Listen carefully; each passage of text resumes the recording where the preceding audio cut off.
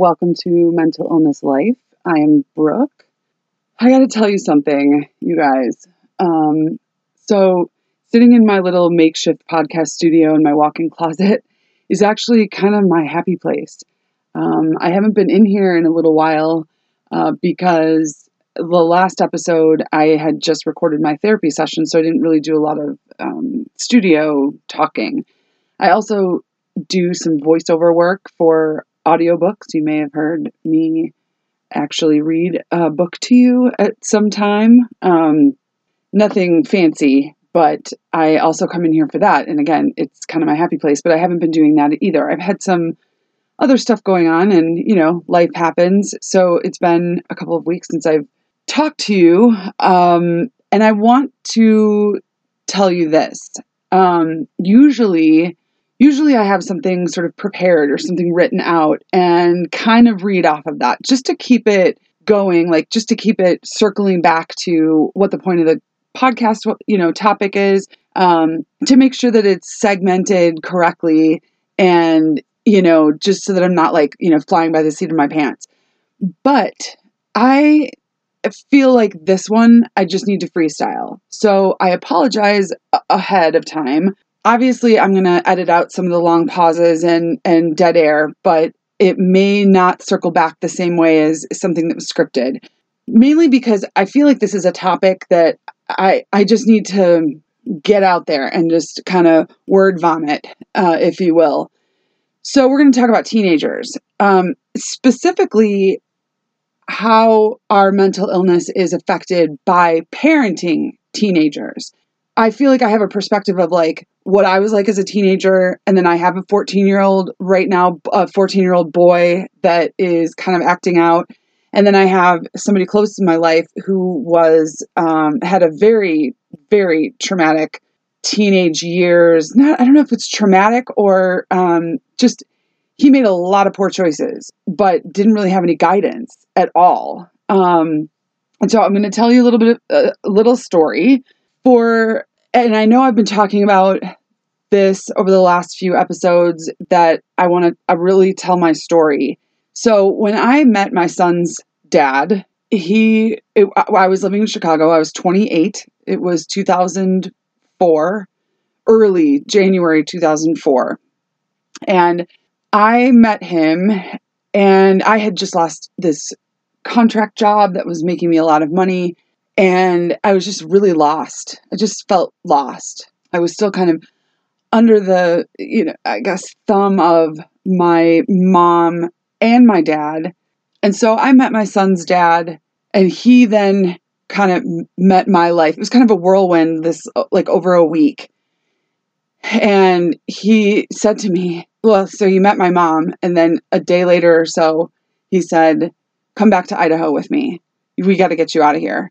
He even called his mom and her and I talked, and it was kind of this whirlwind. Like I said, it wasn't necessarily to come back to Idaho to be with him. It was more of, even though we had that sexual relationship, it was more of I don't know how to describe it. It was just, I feel like he felt called to get me the hell out of there. And it was the best thing that could have ever happened to me. So I packed up 2 big duffel bags worth of stuff, told my dad to come and get the rest of my crap. A lot of that stuff, I don't even know where it is anymore. I had some really nice paintings, but anyway, c'est la vie, and got on a plane.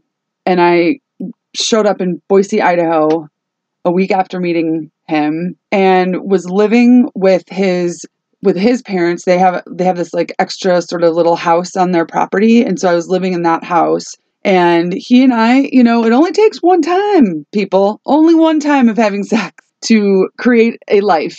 And that is what happened, and was not, planning that by any means. I will tell you this part of the story, that growing up, what we found later in life when I was doing this therapy is that my mom has undiagnosed borderline personality disorder.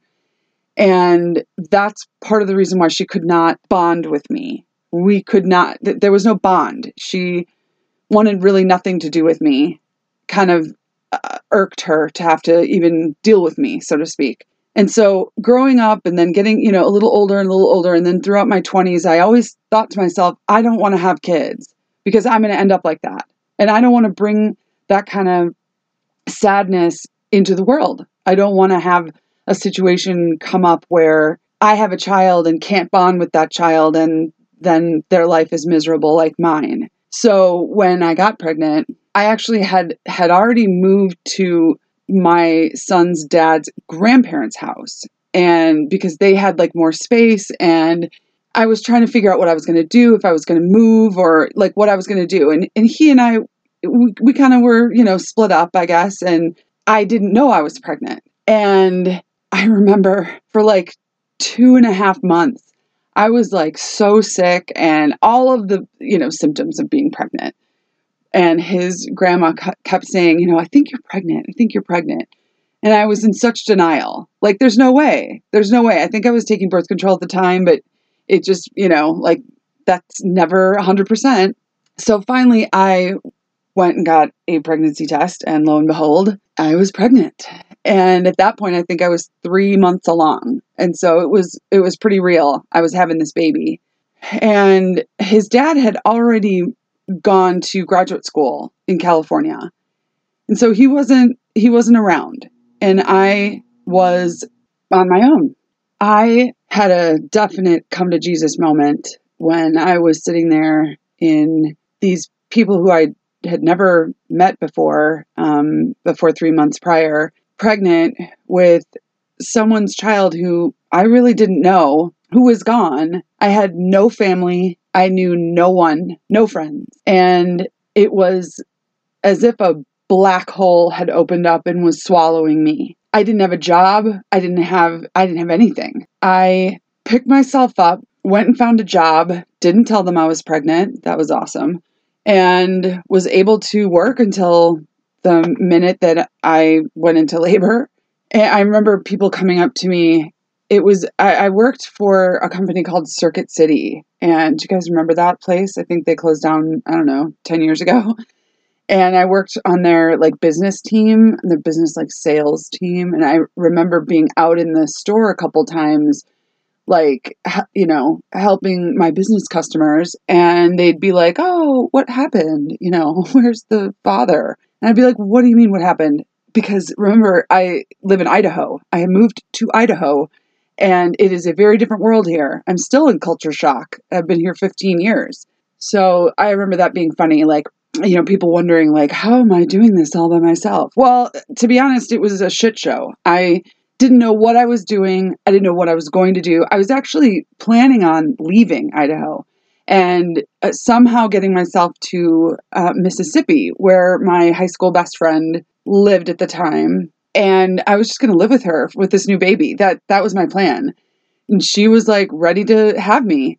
And I remember I literally drove myself to the hospital to have the baby. I had 2 weeks left and I had super high blood pressure. They were nervous it was going to turn into hypertension. And so they induced me early. And I wanted nothing to do with anybody. I was at this point where I didn't want help from anybody. I didn't want anybody to, take care of me.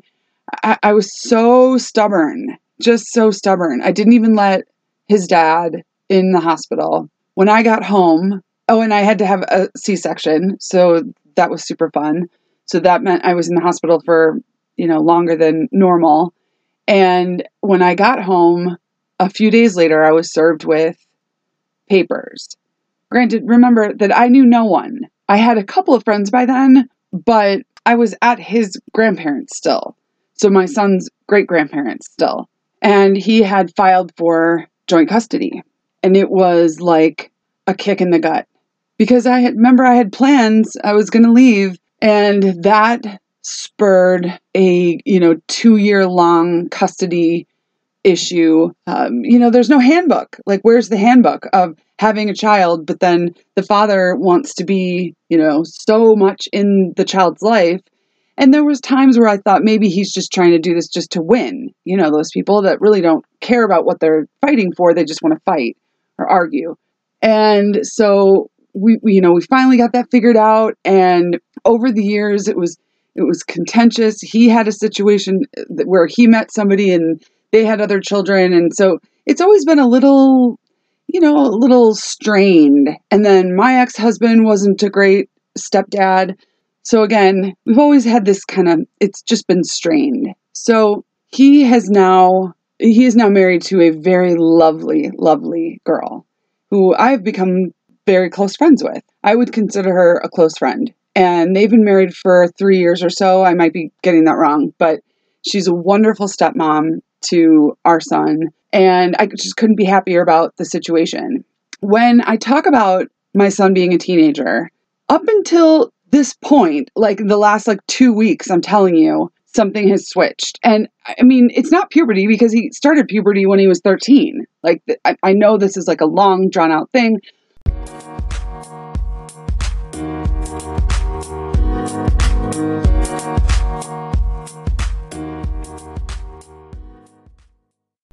Okay, so I apologize, first of all, for that little break, but I thought about it a lot, and instead of going back and re-recording that 12 and a half minutes, I am just going to add on for a couple of reasons. So right at the moment that ended, before the little sound break last night, my son actually came back from his little intervention, which I'm going to tell you about. And so I had to cut it off. I also was not using the correct microphone input. So I'm just a hot mess, really. But I told you that this was going to be real and freestyle and all of that. So I'm just leaving the first 12 and a half minutes as is. And I'm going to pick up where I left off.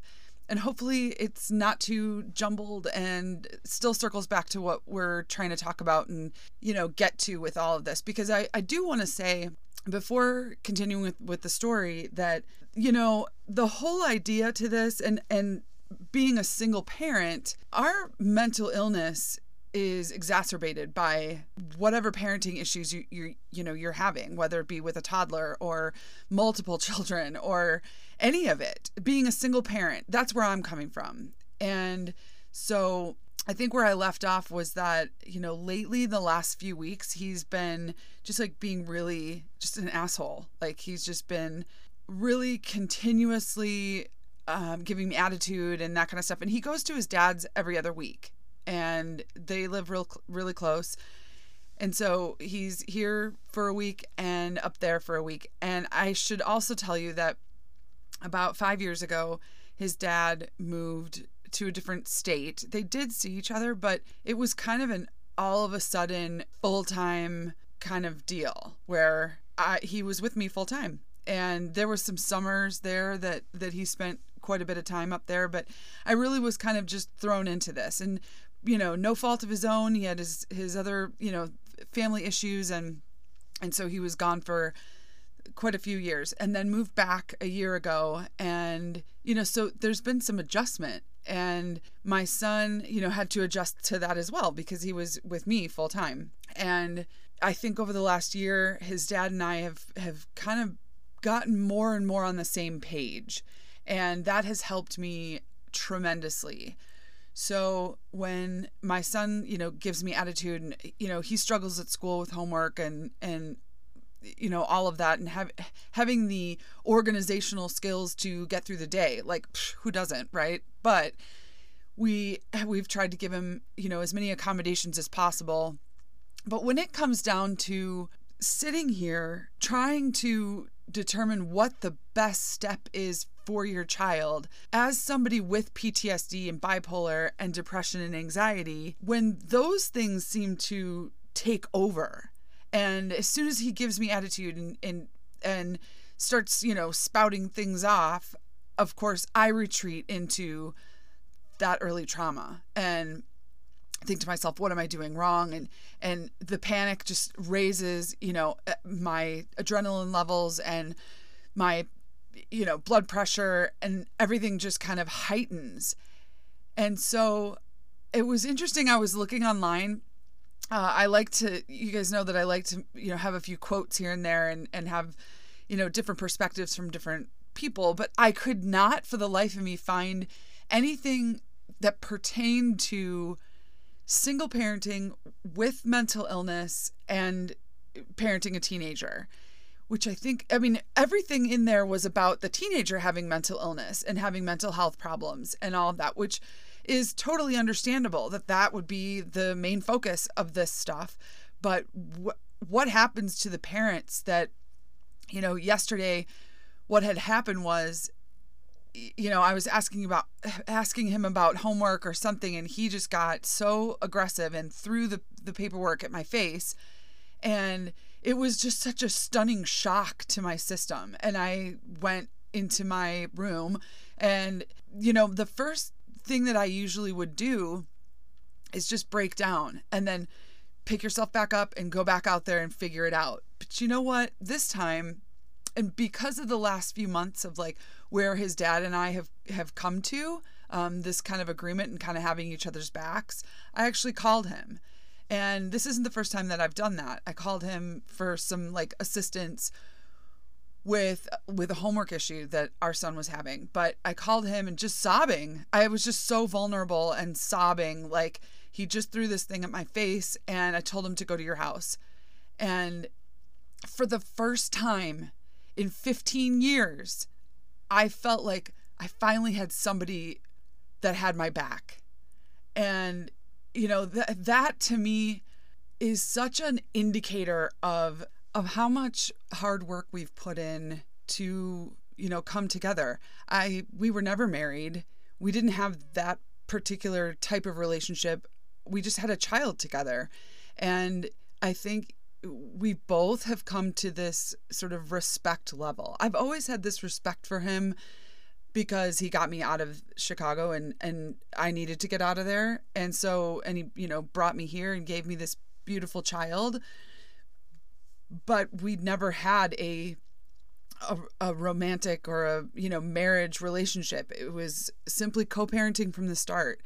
And even though, you know, for a long time there it was, you know, joint custody and then he left and all of that, I'm still a single parent, even though, and you know, I was married for a few years, but I was still a single parent because I was the one responsible during my time for my child. It was not the responsibility of my ex-husband as a stepdad to make any decisions. And really that marriage ended because he was incapable of being a good stepdad. So there's that. But what I want to get to is this, how I'm able to single parent or parent at all having PTSD. Because I find myself, even yesterday, like, instead of just standing my ground and saying like, nope, this is the way it's going to be, I did go and call his dad. And that I had a struggle with internally. Like, I should just be, you know, pulling myself up by the bootstraps and, you know, just parenting the shit out of this teenager. But I just needed help. And so I kind of had this whole, like, how to single parent with PTSD.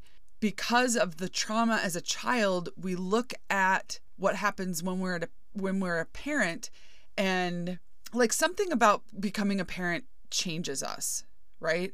I suppose it would be more accurate to say everything about parenting changes us. I love how when I became a mom, it forced me to grow up. I mean, there was no way around it. It grows you up quickly. Because I don't think I would have ever let myself grow up. You know, some changes I was ready for, and others I'd rather not face because it's just scary, you know, like, or I would have rather not faced because it was so scary being triggered by all this trauma and trying to figure out like what's just parenting and what's the PTSD and what's this and what's that. And, you know, if it weren't for like my relationship with him and how wonderful and how deeply connected we are, I would likely run screaming from the more difficult parts. But ensuring his well-being has honestly given me the desire and motivation to undergo like such a huge change and then like finally deal with my past. That's how I eventually got to doing EMDR. And I won't get into that this time, but it's wild. So after a person experiences trauma, develops PTSD, post-traumatic stress disorder, many times it's because the person didn't have the chance or the skills to healthfully process their experience, which is what I did in EMDR. A person who has PTSD or complex PTSD essentially has a brain that is chronically wired for stress and operates at a constant survival mode. So when, your teenager comes at you with all kinds of crazy, your reaction is going to be a little different than someone who does not suffer from mental illness. And part of that treatment, when I went through EMDR and even still with therapy, it involves trying to train my brain out of survival mode. Up until I had him, I knew I was just messed up and a roller coaster, a train wreck. If you're going through the same kind of thing, just know that I hear you, and you may have a past that's affecting your present, especially when you have a child and you had trauma as a child. You really have to be aware of what's happening with you, and definitely go in and talk to someone about it, because it's going to be best for your child or your children. If their well-being comes first, then being in a good place mentally and emotionally is paramount. So when I said we have this deep connection, my son and I are really, really close, and it was kind of carefree and kind of amazing. He'd always want to hang out with me, and he still does. And he's super cool. My friends will all tell you, he's hilarious, and it's not just me that says that. He really is the funniest kid. But these carefree days don't last forever. I know that I'm a good mom, and I've been blessed with such a beautiful boy, but I can really deteriorate mentally. And I know that the cause of the deterioration is usually due to that dark place inside me that sometimes rears its head, I did deal with it, and I do deal with it, but when you're triggered, doesn't matter how many medications you're on or how much therapy you have, you're really in it, especially with parenting, because it's so raw. I mean, it's just so raw. Some of you that are listening and maybe are struggling with this quite a bit, I bet that you're having a lot of anxiety about your kid's well-being. Maybe you're having nightmares, anger, hostility, intense depression. I'm telling you, this is normal. It's normal, but it's not, you don't have to have this. At least go and see somebody to determine what the problem is. And there may be therapies for it. There may be treatments for it. I remember when he was, I don't know, I think I went through EMDR, he was 5 or 6. And I remember him being like, "Mommy, why are you so sad? Why are you, and why are you so angry all the time?" And that's when I went to seek help. And at one point during those years, I can't remember exactly, is when I was finally properly diagnosed with PTSD, bipolar, anxiety disorder, and my meds were adjusted and readjusted until I felt like I could manage and actually enjoy my life with my son. So PTSD it's heartbreaking. Being a parent with PTSD is daunting. It's heartbreaking because your past robs you and your family of the present and the happiness in it. One of the hardest parts of this disorder for me to accept is that you never really know what else is going to come up or when. You can't always be aware of what's going to trip your brain's panic switch, and you always have to be ready for it so you can be calm and still and rational, because we want them to be okay. I don't want him to see me like that, even though he's very open about, he understands about mental illness, and he's dealt with ADD and depression. And he even talked to me about it last night after the big, blowout. So I feel like I've got there's a good base to it. You just really have to be kind and patient with yourself and never stop trying. It's seriously necessary that you keep growing until you outgrow the effects that your past has had on you. And there's treatments for it. This is especially true if we're raising kids who will one day be adults who must survive and thrive on their own, right? It's our adult responsibility to practice and continually get better at improving ourselves for ourselves and the ones who love us. And if our children see us commit to this, then we have taught them to do the same, to never stop practicing and growing in whatever they face in life, you know? Okay, so since this isn't just about my story, I want to give you practical ideas and tips. I did actually find this page that talks about challenges and solutions for single moms. And I really believe this does apply to single parents, both men and women. This particular one's just talking about moms. So challenge number 1 is having no one to tag in.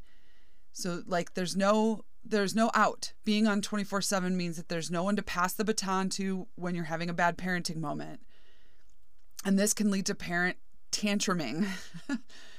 So the solution to this is not to care so much about the little things. If the kids come in all wet or scribble with the lipstick on the couch, try and train your first reaction to be a laughing sigh or the word hooray, even if it's sarcastic, or some other facial or vocal reaction that is not anger. If you can't do that, then try to say to yourself, I'm stressed out about whatever right now, and it is negatively affecting my ability to parent, as a way to distance yourself from the stress. There's another option too, that if you put your hands up, close and open them, then close your eyes and take a deep yoga breath in and out, you can reset your mood enough to get out of whatever situation that you're in. Also, another thing is when you need a moment, put your kids to sleep. And this is all obviously for like young kids and not teenagers. But I feel like some of you, are going to relate to this part of it. Some of you can relate to the teenager part. So this one is for younger kids. When you need a moment, go put them to sleep. Anytime can be nap time. I remember that. I was by myself and it was like, all right, it's nap time. It's better that you put them to sleep than act out in anger toward them because you need a moment, or just sit them in front of the TV and go in your room for a breather. There is nothing wrong with that. Nothing wrong with it. And so here's one that the challenge is self-doubt. This is what I struggle with all the time. And it's so hard to know if you're doing a good job. When you're in a couple, you have somebody who agrees or disagrees with your methods and can help you see the merit in your positive parenting moments and help you improve where you fall short. But as a single parent, you have to do it all alone. And it's seriously not easy. So a solution that I found, what they're saying is, and this did help me, and it kind of still does, with teenager stuff with my son's actual friends at school and their parents I'm friends with. So it really helps us to surround yourself with other mothers of young kids. Of course, this solution is for young kids, to see where they fall short and learn from that and be inspired by the things that they do well. And at the end of the day, remind yourself that no one's perfect. You just need to know that you're doing at least something right because your child is happy and thriving. And again, this idea of taking a very deep breath, cry if you have to, and then get up and be the best parent that you know how to be. The next challenge is making decisions solo. I definitely have had a lot of stress around this because you have this anxiety and get extremely stressed over making all the decisions. So the quick solution to that, that I really like what they're writing here, is that just try to remember that nothing is that big of a deal as long as you're supporting and communicate with your children. And that's all. Over time, you'll learn to trust that the things are all going to work and to see the decision making as an honor. So the next challenge is missing your kids when they're with the other parent. This is tough. I deal with this a lot. So loneliness is a constant challenge. And the hardest part's been getting used to being without the kids. The first time that your kid goes to their other parent for like a whole weekend, it can feel like the air has been sucked out of the room. So a solution to this has been just to plan out those times. Make sure that you have like plans with your friends. Give yourself a chance to get into, so like, reach out to friends and schedule nights out, going to dinner, karaoke, whatever. And that makes sure that you don't give yourself a chance to get into a funk. And then what you can really do is spend that time rediscovering yourself. Go to an art museum. I just had a friend post this thing about the art museum in town, and like, that sounds like such a good idea, and he'll be at his dad's this weekend.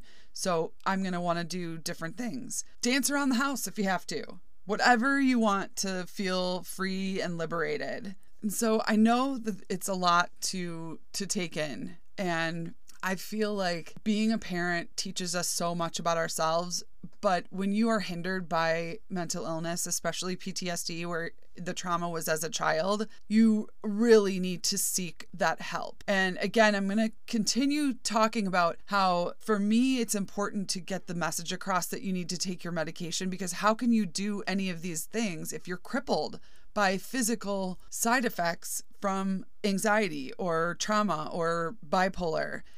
When you can decrease the amount of, time between episodes and decrease the amount of depression and anxiety you have, then you can be there more present for your child. And it's just a big cycle of hard work and benefits and all of it. So thank you for listening. I hope that it wasn't too all over the place, but I definitely wanted to sort of freestyle and just take you on a journey in that story. So find me on Facebook or on Instagram. It's @mentalillness.life. And tell me what you think. Leave me a voice note on Anchor if you're listening on Anchor. But just, I really hope that I'm helping at least a few people. And I hope that you take care of yourself and each other.